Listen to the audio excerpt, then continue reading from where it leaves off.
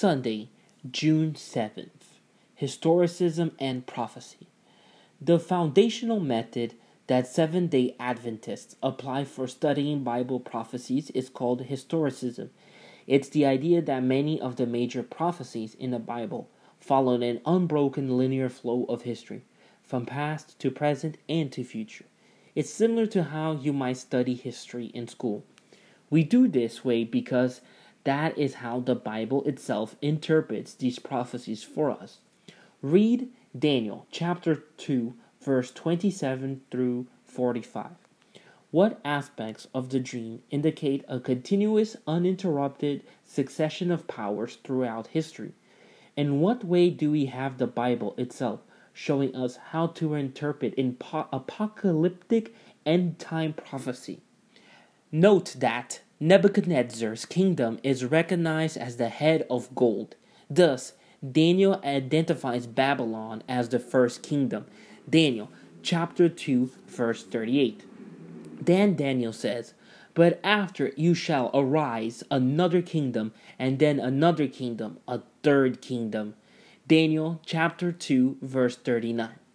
And then a fourth. Daniel chapter 2, verse 40.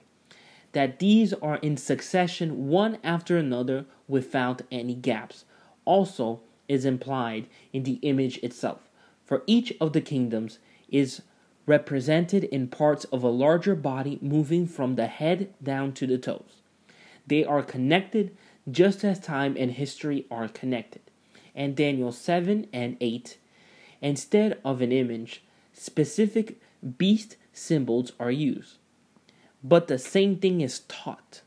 We are given an unbroken sequence of 4 earthly kingdoms, 3 in Daniel 8. They start in antiquity and go through history up to the present and into the future, when Christ returns and God establishes his eternal kingdom.